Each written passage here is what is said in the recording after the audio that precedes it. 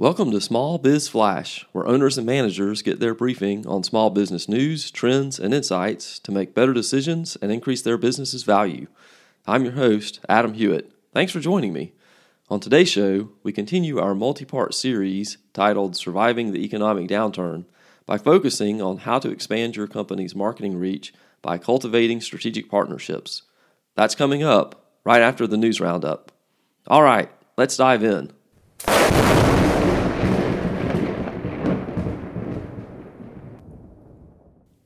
The macroeconomic situation has a lot to do with the success or failure of many small businesses, which is why I lead most weeks with economic news.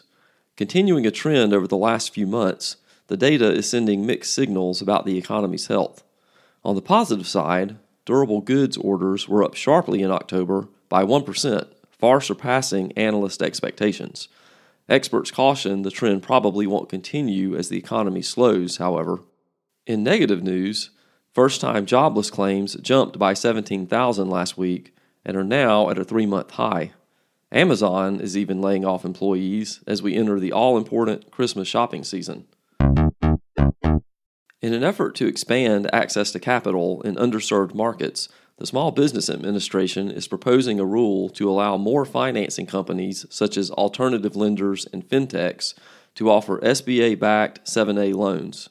Under the plan, non-depository lending companies could make loans of up to $5 million to small businesses. This would be a major reversal in policy, as the SBA has had a moratorium on these types of lending companies since 1981. Marking a new record for 2022, 41% of small business owners reported they failed to pay their rent in full and on time, according to a recent survey from Alignable. Owners attributed numerous reasons to their delinquent rent payments. 52% said their rents had increased, while 41% cited their monthly income was significantly lower than before COVID. A whopping 73% said consumers were spending less than in the prior month. You can find more information on this and other stories in the news roundup by going to the links in the show notes.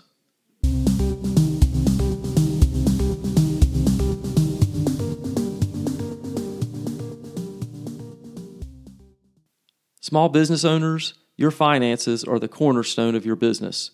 You need the bookkeeping pros at SBS Accounting and Advisors to keep your AP, AR, and financial statements on track. For 16 years, the good folks at SBS have been helping owners like you make better decisions and grow their profits. Go to sbsaccountants.com today to set up a free 30-minute consultation. Use the promo code FLASH to get 20% off your setup fee. Again, that's sbsaccountants.com.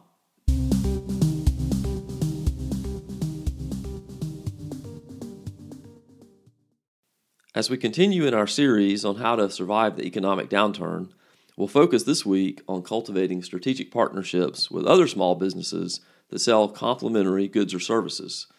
These alliances offer several advantages. You get a lower-cost way to expand the reach of your marketing, as well as a business peer to share ideas and resources with. Your customers will get additional potential value that the partnership offers them. Once you've figured out the industry you'd like to target, you might need to vet potential companies you'd like to work with. Online reviews can give you a feel for these businesses' reputations.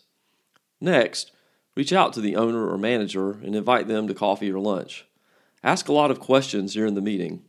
Find out how they're dealing with the tough economy and how they're getting and retaining customers, and if there are any trends in their industry that may directly impact your company. Be ready to reciprocate and share back value. In this introductory meeting and throughout the relationship, always keep at the top of mind how you can maximize a win-win posture between your business and your strategic partner.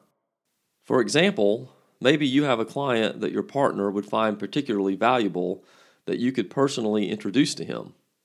Before kicking off a program, you'll need to create a written agreement.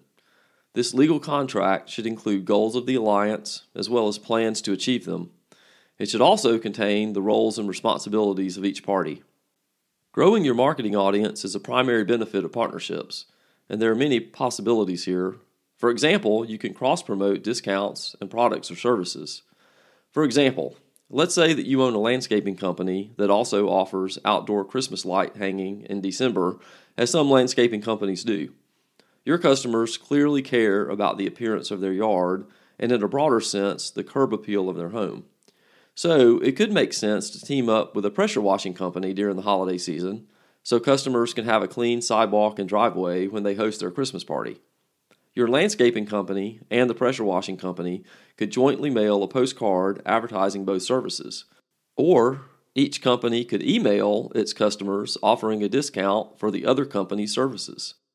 If you wanted to get really creative, you could create a contest for the best decorated house for Christmas, offer prizes including free lawn care and pressure washing, and probably get some free media coverage in the process.